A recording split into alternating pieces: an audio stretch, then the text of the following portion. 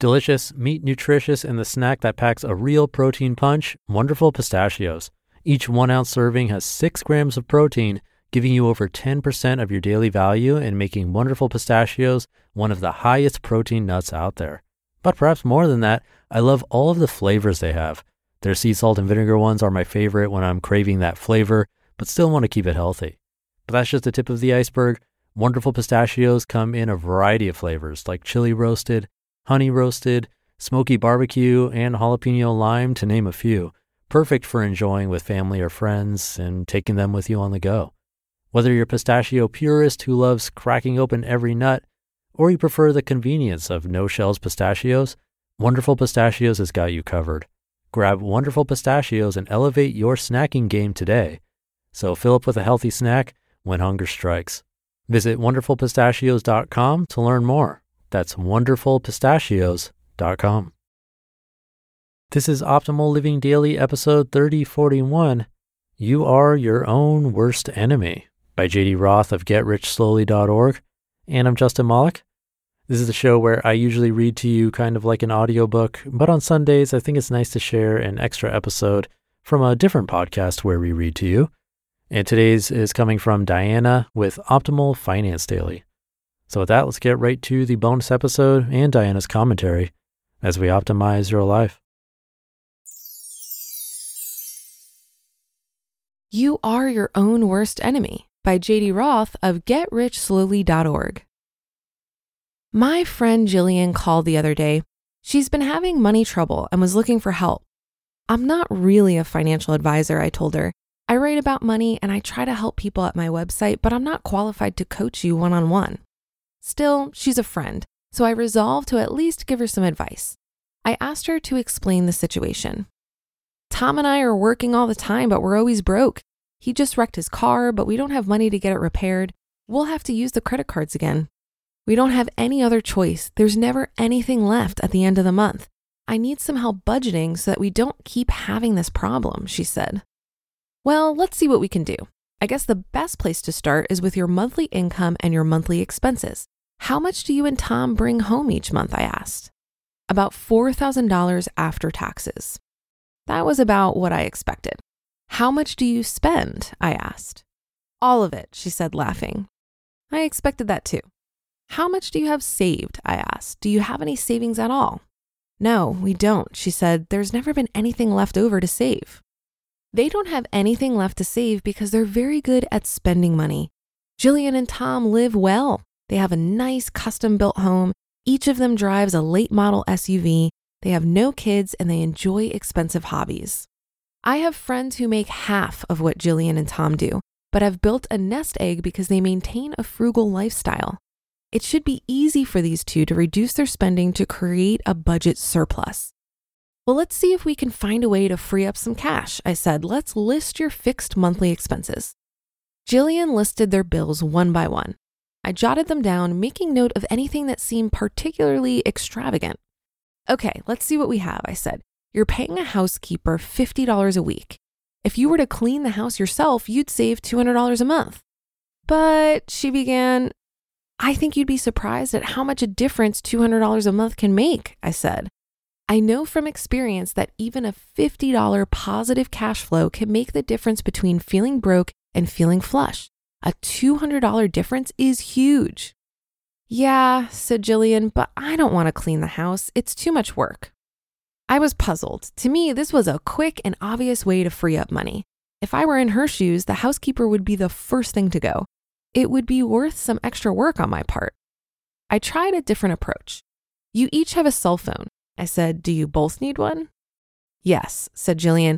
I don't know what I'd do without one, and Tom needs one for work. I need to be able to reach him. Her reasoning seemed thin, but I pressed on.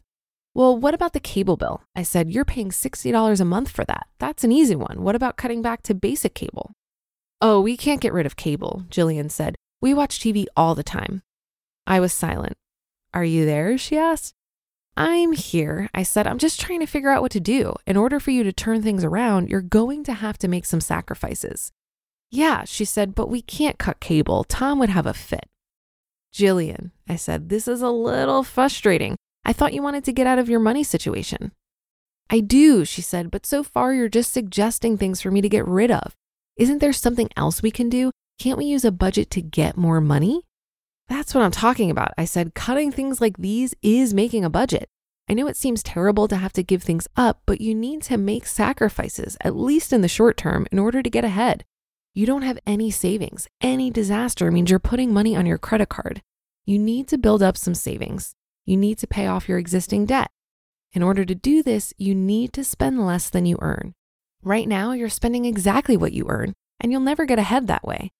I know because for years, that's how I operated. You're going to have to tighten the belt, Jillian. It's the only way. I paused and then said, you need to decide what's important. It was obvious I wasn't going to be able to help her.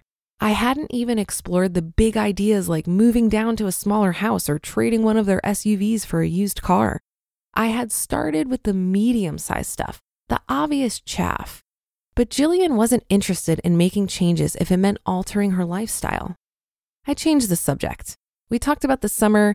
Jillian asked how our garden was. I described the knee-high corn, the ripe raspberries, and Chris's monster tomatoes. I'm jealous. I don't have time to garden. I did get a chance to go to the nursery last week, though. I was able to pick up 5 shrubs on sale for about $10 each, she said. The shrubs were the final straw.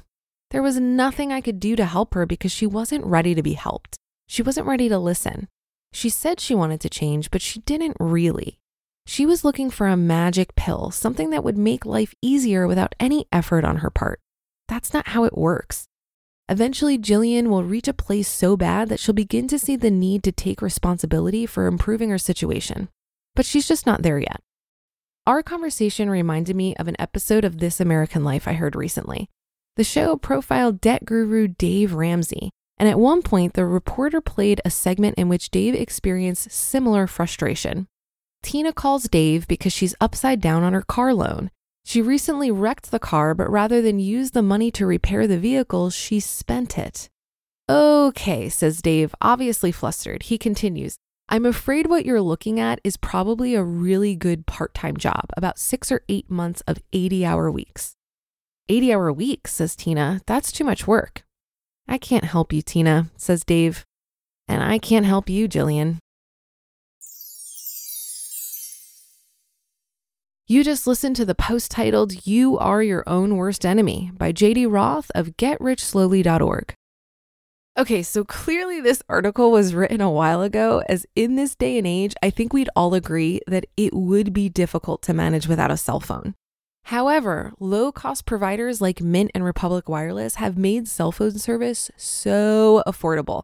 So I suspect today JD would probably suggest cutting down this cost rather than cutting it out completely. This article reminded me of a great quote from Hippocrates, who said, "Before you heal someone, ask him if he's willing to give up the things that made him sick." End quote. I've had many similar conversations to the one described here. And while I used to find it frustrating, I now recognize it as simply a case of cognitive dissonance. I'm not sure many people recognize that when they say they aren't willing to change their behaviors, what they're actually saying is that they aren't willing to improve their financial situation. It's like wanting to lose weight, but being unwilling to exercise or change your diet. This to me is where the deep work of a mindset shift needs to occur. And sometimes conversations like the one described in this article simply happen prematurely. Most of us need to go through some financial pain before we build up the desire and willingness to change our behaviors around money. This is a very personal journey, and while there are tons of resources out there to help you, once you have the willingness to make changes, how does one actually build up that desire to improve finances? The way it happened for me was from reading personal finance blogs and other people's musings about their relationship with money. When I got exposed to content that helped me understand the true value of money and what was possible if I prioritized saving and investing, it made behavior change easier. I also began to question my assumptions around how miserable I would be if I spent less. I came to realize that cleaning my own home, cooking my own meals, and finding creative ways to get my needs met is actually not a hardship at all. It's an incredible opportunity. But it took me a while to come to this understanding, and I really had to get there on my own. So if you find yourself in this boat, I'd encourage you to be patient with yourself and keep exposing yourself to the content we share here on Optimal Finance Daily. And that should do it for today, and I'll see you on the Thursday show tomorrow, where your optimal life awaits.